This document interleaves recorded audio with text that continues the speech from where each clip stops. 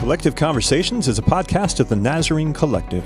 We are people from diverse communities united with one mission and one vision that invites us all to take our next steps of faith following Jesus together. Sometimes these steps seem massive or more like a baby step for others. And more often than not, we don't take these steps alone.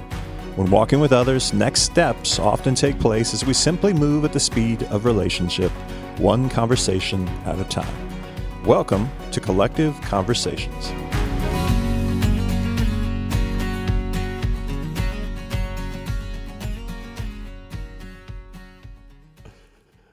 Hey everybody, welcome back to the podcast, and it is so good to be with you today.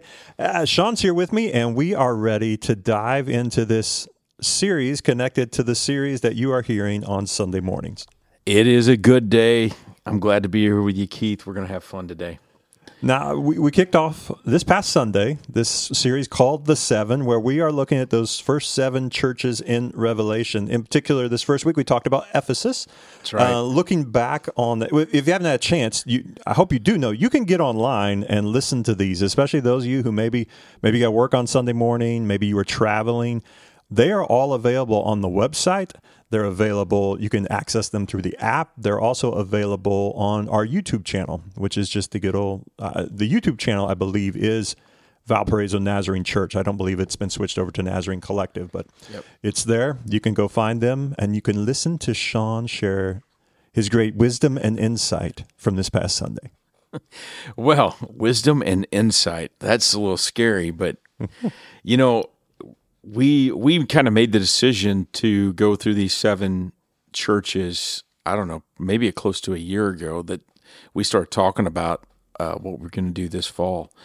And looking at them, and the first church that we talked about last past Sunday, Ephesus, it is more of making sure we understand that out of those seven churches, 5 of them were really reprimanded and 2 of them were encouraged. There was And John talks about how the identity of the church had this angel or this spirit about them, that there was an individual identity, but there was also a collective identity of who they were together, and that's what he talked about. And that churches, the capital C church, all of us have to really take some time and investigate, is this us? And when we start looking at these identities, these spirits, these attitudes that become prevalent in the church, we have to unmask them, we have to call them out and ask for repentance and ask for forgiveness, really. And so as we started kind of looking at it and going through, the first one was Ephesus, and to understand the church in Ephesus, it's kind of special because it actually has a letter in the New Testament, that Paul had written, and it's for the church, and it was more of a formal letter to encourage them as they were going, because Ephesus was such a unique, large, metropolitan, cosmopolitan city. It had everything under the sun, and it was actually unbelievably vile. It could be grotesque. The way that they worshipped Diana or Artemis, if Artemis is what they would have called it, the Romans would have called the temple Diana, and it was the fertility goddess. And so everything that you could imagine really vile would have been happening there. And Paul is doing everything he can to encourage that local church to keep going. We know it's hard, and he was encouraging them to stay the course, and at his own peril, really, because he was so effective at converting non-believers to believers that those that were making idols, their livelihood was in jeopardy because of how successful he was. And so we see a little bit of that. And when you start reading what John had to say to the church, and at first you're like, this is great. And he identifies, and he says, I know your deeds, your hard work, your perseverance, and I know you cannot tolerate the wicked people. And he continues to just really encourage them. And you've persevered, and you've endured the hardships for my name, and you've not grown weary yet. And then he goes, I hold this against you. and basically tells them that you lost your first love. And so that's where the rub in Revelation comes. They were really good at holding the line of what it meant to be a follower of Jesus, yet they had lost their first love. And I think what got me, as I sat and listened to the sermon, was how you define first love. That messed with me. I imagine it messed with some others in the congregation as well, because we naturally think of, maybe not naturally, but I traditionally have always thought of, my first love, that's just to God, and I've lost that. But you took us back to the words of Jesus, in particular with the greatest commandment, and man, that changed it.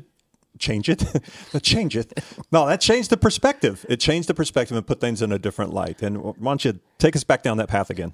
Yeah, so the way we kind of related it was your first love, and when the Pharisees tried to trap Jesus and tell us what is the greatest commandment. And it was a trap. It was to ploy to get Jesus to say something that would contradict himself or leave himself in a bind. But he flipped the script on him, because he took all of the rules, he took the 10 Commandments, he took all of the Leviticus, the law. He took all of the law and he put it together, and he said, basically, to summarize Matthew 23, you love God first, and then you love your neighbor as yourself. And so love God, love people. And he summarized that, and he says, all the law and the prophets hang on these 2 commandments. And basically, if the way I always talk about it is that our love, our relationship with the Heavenly Father, that if that love relationship is not in its right place, which is the filter in which everything happens in our life, if it's not right, then there's no way we can love our neighbor, and anybody that's our neighbor, our family, our coworkers, our children, our wives, our husbands. It's impossible, because the filter is off kilter, and you can't have that. And so it's this draw to understand that he's first, and that's the only order it works. And that if we try to put anything else before him, we will never love accordingly. It just won't work. And so when you start thinking about that the church in Ephesus was told, you've done all of these things really well, but you have abandoned your first love, that's a dagger to the heart. Oh, yeah, and let's lay that against modern day. Yeah. I mean, we are in a setting where we speak and teach and talk about passionately loving God, but you can't escape. If you're going to love God, you don't get to leave out love others. You don't get that option. No. And so there is this modern day time of polarization where we are so filled with angst towards each other. And I want to go, it frustrates me when I see believers acting that way, because I'm going, hold on, you're missing something. Don't, this will sound harsh, but don't stand here in church and raise your hand and then talk so pointedly and ugly about someone else. It's like you're missing the heart of that first love. And that just, man, that gets frustrating to me. And some of the language you used on Sunday, you talked about how they were drawing the line, and that was, and we don't want to take away from that, because there is truth. The truth needs to be the truth, and we understand drawing the line, but when love is abandoned to maintain your line, then in essence, could we argue you've actually taken Jesus out of the equation at that point? Oh yeah, definitely. And so when holding the line becomes our number one goal of the church, well, that's why the church is, I believe, the church in general, the capital C church, has become irrelevant in most people's lives, because we were actually rooted out of love. That's the way we were made. Now, that's not a get out of jail free card, all dogs go to heaven, whatever little line you want to use. It's not that. It's not letting people off the hook. It's not, we don't have to hold people accountable. It doesn't mean any of that, because accountability is a part of it. And that's love. Holding people accountable is the most loving thing we can do. Love and truth can coexist. It can, and it has to. And I don't believe we can have one without the other. So we have to have those things. But what I'm fearful of is the church, capital C church, we're hanging our hat more on that we're holding the line, and we're not near as loving. And Ephesus, it wasn't their love for the people; it was their hatred of the heresy. And what they did is they allowed their love to fade, and they were holding the line so well that people didn't know. They just became legalistic, and so therefore they lost their impact, they lost their influence, and I that's not what we're called to do. Oh yeah, I think one of the biggest impacts, if we could figure this out as the church, is to figure out how to be able to sit down across the table with somebody that we just disagree with. Yeah. And they leave that table knowing they disagree with me, but man, they love me. And I know that's, I'm giving like almost a pseudo scenario, because it's like, well, that's not the way it works right now. I hear that, but at the same time, I believe Jesus is powerful enough to do some things that we can't wrap our head around. And the question is, are we the ones who are modeling I want to sit down and be able to talk like that and make sure they leave with love? Or am I more focused like the Ephesians or the church that they were talking about, that were more focused on making sure you heard my point versus you experienced my love? Right. And I know where I want to land. Yeah. And we talked that we admitted, we know this is hard. This isn't easy. Yeah. This is not, in fact, I would argue it's easier to hold the line than it is to love people. Mm-hmm. Because I can just put my head down and hold the line, because that doesn't take much emotion. That takes a little bit of energy, and it probably takes some attitude to get that achieved. But when it comes to actually loving people and seeing them and hearing them and sitting down with them, now that's a whole different animal. And when we talk about raising children, the most loving thing a parent can do is discipline their children. The easiest thing to do is you just let them run wild. And when that happens, you may feel like you're being kind, but you're not. You're doing them harm. You're harming the child by letting them do whatever they want to do, however they want to do it, whenever they want to do it. And that may make me sound old. I'm okay with it, because I just feel like that was the most loving thing we can do, is discipline our children. And we're not talking about court martials and jail time. We're talking about discipline, loving discipline. And there's a whole different, not beating kids just because they cross the line, but lovingly discipline them. It's different. And when we talk about that with non-believers who are taking us down paths or are trying to bring false truths, or they're getting things twisted, we have to lovingly find a way to keep the conversation alive with them. Not agreeing that they're right, or not agreeing that that it's all okay, but they have to know, and you've said this, they have to know that we care. They have to know that we're going to be known by how we love. And it's probably one of the scary things for me is it's probably easier to love strangers than family, because when it's your family and close friends and your neighbors, you know too much. Yeah. And I've had conversations with people dealing with family who share different beliefs. It's okay to express that truth. I think the line you get to with adults and family in that way is, listen, I'm going to tell, I need to, because I love them, I'm going to tell them at least once. But then I can't keep going back to that as the sole conversation with them. Let my love be what's consistent, and let that one conversation be spoken.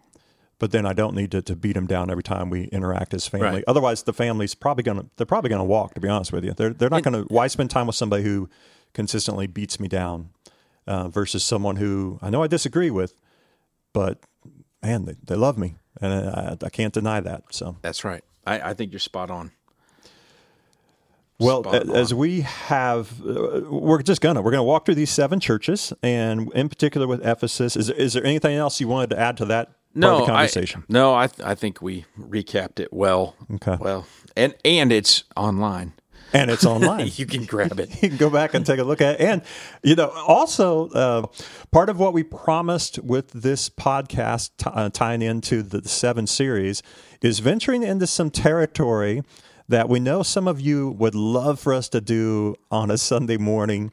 And we are going to spend some time in the podcast going down the roads, dealing with things that we talk about in Revelation, in particular, the whole idea of the end times. The end is near. And it is. Could be. It is. However you want to look at it.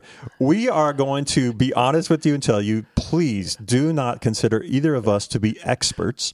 Instead, we're going to give you our perspectives on some of the elements that we see, and we're going to try to honestly just give you a biblical perspective on the things that we do know, and then some of the different ideas that are out there. But go ahead. And some historical background. Yes. Like there's some theologians, there's some historical data, there's some information that we can share.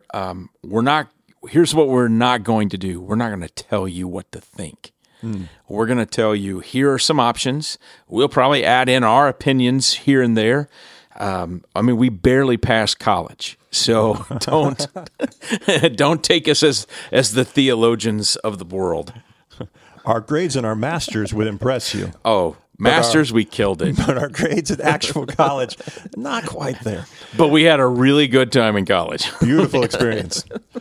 So, as we've talked about this, and we've thought back on our own experiences of conversations or places we've been a part of where they've talked about the end times, and we were laughing a little bit, thinking back to just what we experienced as kids. I still remember in our church.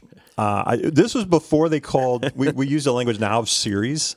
They didn't call it series back then, but it was Sunday night, and it's Sunday night. I still remember our pastor, man. He was going to take us through the end times, and I remember that very much. Sunday night attendance went up.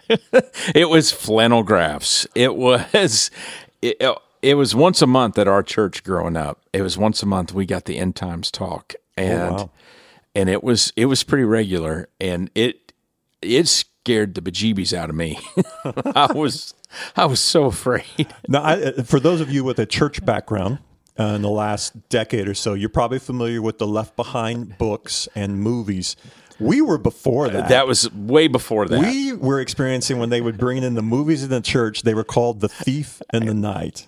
Oh, my gosh. You wouldn't sleep that night after watching The Thief in the Night. I can still hear, because I don't know if our projector wasn't big enough, but I can still hear when it would hit the end or intermission, and you just hear it. Yeah, it's just spinning, and there's nothing on the screen. It's terrifying as a kid. Oh, man. Oh, it was. And that guy that walked in the store and he took his hat off and had the numbers tattooed on his forehead. Oh man! I crawled underneath that pew. I was so afraid. And they had the intense music. It was and they made multiple movies, and they are actually, I don't know if it's on Amazon Prime or if it's on Netflix. They're out there. There are. And in defense of these people, they wanted to make people aware of who Jesus was, and so they were doing their best to bring to life some different theories on the end times and put those stories in together. But I also remember end time conversations taking place for me, Berlin Wall and Gorbachev. Oh, he had the mark. I know. The birth defect over his eye and forehead, it was the mark. I think that's called a birthmark and not birth defect. Oh yeah, birthmark. This is why only our parents probably listen. I just remember the Berlin Wall falling, because that was a major deal, and he was bringing about peace. So people had some theories with that. Man, I remember. Okay, so I was my senior year in high school, so you would have been a freshman in college, right? But we're talking the invasion of Kuwait. Oh, all that's going down. That part. It was in the Middle East, but I remember people getting excited because missiles went into Israel. And Armageddon. There was a lot of concern at that point. Desert Shield, Desert Storm. I still remember it. Oh, absolutely. And Keith, and to tie it all in, because there's always the political side, there's the spiritual side, and then we just throw it in a blender and call it a smoothie. But in grade school, doing the nuclear drills, the tornadoes, you went in the hallway and covered your head. The nuclear drill, you just got on your desk. Now, I don't know what them desks were made out of. But I remember in Oklahoma, we crawled underneath our desk for the nuclear testing, that they were afraid that if the bombs went off. Wait a second. In the 80s, Oh, you were yeah. still doing, in Oklahoma, they were putting you under desk. Oh, yeah. Do you remember the mini-series when we were kids? And it was the traveling semi-truck that had the nuclear warheads in it. Yes. And it was on Sunday night. There's only 3 channels back then, but they had it. And it was like, this is how we all die. Uh-huh. This is somebody. And in 83, when the War Games movie came out, and the kid, nobody even had a computer and picture in 1983. And that guy tapped into the Pentagon and was launching missiles. I just thought, this is it. This is how we all die. This is it. It's the Bible was right, and so was the guy on Sunday nights that told us once a month how it was all going to end. Okay. We are thinking from the 80s, 90s perspective, a little bit of 70s in there. Yeah. But what in the world was going through the mind of people? World War I, World War II. Oh. Go back to the 20s with the pandemic back then of the plague and all those things. I mean, what in the world was going through their minds? Oh, yeah. And how do they not think that's the end? And even when you back into the Middle Ages and the Black Plague that took 60% of Europe and Northern Africa, that everybody was literally, you would be dead in a day. Yeah. And how do you not think this is it? Oh, yeah. Yep. So there have been obviously things historically that are very credible and we need to take into consideration as we talk about the end times. I mean, in particular, Israel becoming a nation again. Right. That one's a biggie. That one is something we definitely need to take note of. And there's credibility to its connection to prophecy and those different things. But this conversation that we'll have over these next 7 weeks, we'll be talking about those 7 churches, but also we're going to be doing what is known as eschatology, which is just the study of the end times, a study of last things. Now, we have a doctrine that does speak to this, and I'm going to read to you from our Church of the Nazarene manual. We are part of that denomination, the Church of Nazarene, and in doing so, there have been people who have been gathering for the past decades upon decades, working through, all right, what do we believe? So I'm going to read it to you, and then Sean's just going to help us break it down a little bit. But it simply says this: we believe that the Lord Jesus Christ will come again, that we who are alive at his coming shall not precede them that are asleep in Christ Jesus, but that if we are abiding in him, we shall be caught up with the risen saints to meet the Lord in the air, so that we shall ever be with the Lord. That was really good, Keith. Well, thank you. Maybe I get the denomination to hire me to read the manual on a podcast. That's a lot of words. That's a lot of words. A lot of words. It's a thick manual. So what do we do with this? We've got this simple statement. It's not real in depth, but what does it say? What does it not say? So one of the things I appreciate about the Church of the Nazarene is it gives us, there are some things in our historical position that it is very poignant to, and it says this is who we are. And there are some areas that it says that's kind of a broad stroke, and we can live with different theories and different thought patterns on how something's going to happen. And part of it is, how does this end? And we all live in a little bit of a mystery of how it all is going to end, because nobody really knows. And if you take everything in the book of Revelation verbatim, or if you think it's allegory, or if you think it's symbolism, and so you start, and what I've found is people typically start picking and choosing how they're going to view it.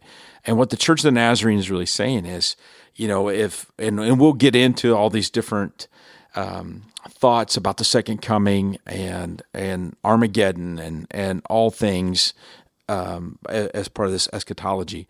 We will start to look at those things that way. Well, it's this gives us a stance to say, hey, all we know is, and what we're really prepared to say is, Jesus is coming again. Mm-hmm. And it is to make all things new. Mm-hmm. It is to restore. So I believe, and Keith and I have talked about this, sometimes the end is viewed as death, disease, destruction. Mm-hmm. And Keith and I have the stance, we view, and based off Scripture, we view it means the gospel has been fulfilled, it has been shared, and Jesus is coming to restore his kingdom, take it back from Satan, and be the rightful king of this of our world. And so it's a celebration. And we just say, hey, how it happens, there is some debate on that. Yet I see so many people taking it in with fear. Right. And fear is dominating their thoughts on the end times. Because none of us have died before. Right? I mean, we don't know what I can't argue with that. Yeah, I mean, we haven't. And so there is apprehension. I don't remember which message it was. It's been a few months, but I talked about it, that there is, if I sit and think about eternity very long, it creates a little bit of anxiety in me, not because I don't want to go to heaven, I don't want to spend time with Jesus. I can't comprehend it. It's hard for me to go, oh, I will never die. This never ends. It'll be Groundhog Day every day in heaven. I don't even know what to do with that. And so I believe that anxiety filters its way until we correlate it with the end times. Mm-hmm. That none of us have been there. We've not been in the end times before. And so that creates an anxiety that is actually just kind of misplaced. The anxiety may be, I don't understand how all of this works. That's, I think, okay to feel that, a little bit of that. Mm-hmm. But when Jesus comes, because it's all about his kingdom and his kingdom being restored, and every day we're alive, we're one day closer to Jesus' restoration of the kingdom. Mm-hmm. So that's a party. Yeah. That's a celebration. Now, the draw is, if you are not a follower of Jesus, that means you're out of time. Yeah. As we begin to sort of wrap this one up today, one thing is for sure, we don't want people to get consumed by all the negative elements of this and forget about Jesus. Sean found some awesome words from Leonard Sweet, and just wanted to share these with you before we wrap up today's podcast. Yeah, just one of he's got a book out, Telos, and it's really kind of talking about some of the things we're talking about on this podcast. And in the beginning of the book, it's not even in the chapter, it's just in his introduction. It's just as Christians have been obsessed with the end since the beginning. Even in Jesus' day, they were always asking, how will we know? How will we know? And you can't blame the early disciples. After a series of sunny teachings and healings, Jesus sent his 12 out to offer the same. In the middle of the instructions, Jesus reframed their future in a much more ominous light. You will be hated by all because of my name, but the one who endures to the end will be saved. In Matthew 10:22. It was a lesson they learned quickly. The 12 returned from their first excursion with the grim news that Jesus' cousin John had been murdered. They clearly did not forget Jesus' potent way about being waited to bring it up, and again until much later on when it turned out that the last week of Jesus' life, after he had taught on the destruction of Jerusalem, they saw their chance and came to Jesus privately with two urgent questions. When is the end of the age, and how will we know the signs? And these are the questions that Jesus' followers and anyone really seeking the common good have never ceased to ask. And we look at the pain, suffering, and chaos of the present age, and we desire comfort, peace, and order for all the people. We want a better end. We want to understand how to read the signs to get there. And so he goes on to say that Jesus doesn't there was a promise that God goes all the way back to God and Noah, that there was a promise that he'll never destroy it all again, but it will be restored. There's a reconciliation coming at the end. And so these questions have been from the earliest of Jesus followers of when is the end and how will we know? So we who wrestle with it, you're not alone. I can't tell you the heartbeat of what Sean and I talked about as well earlier of just, if you want to know where we stand on all this, it's in that key statement of we truly believe Jesus is coming back. Now, in the next several weeks, what we will do is break down further these 7 churches, but at the same time, we want to address some of those questions you may have. Now, when we address them, it won't be us dictating to you, hey, this is what it is. We're going to give you some of the different ideas, some of the different theories that exist in relation to them. In particular, in our next podcast, as we dive into another church, we'll also be talking about what is the millennium? What is this 1,000-year reign of Jesus? Well, that's all we have for today. It's been good to be with you. We look forward to hopefully having you back next week, unless we scared you away, to join us in our conversation. Please join us. We don't want to do this alone. We'll see you then.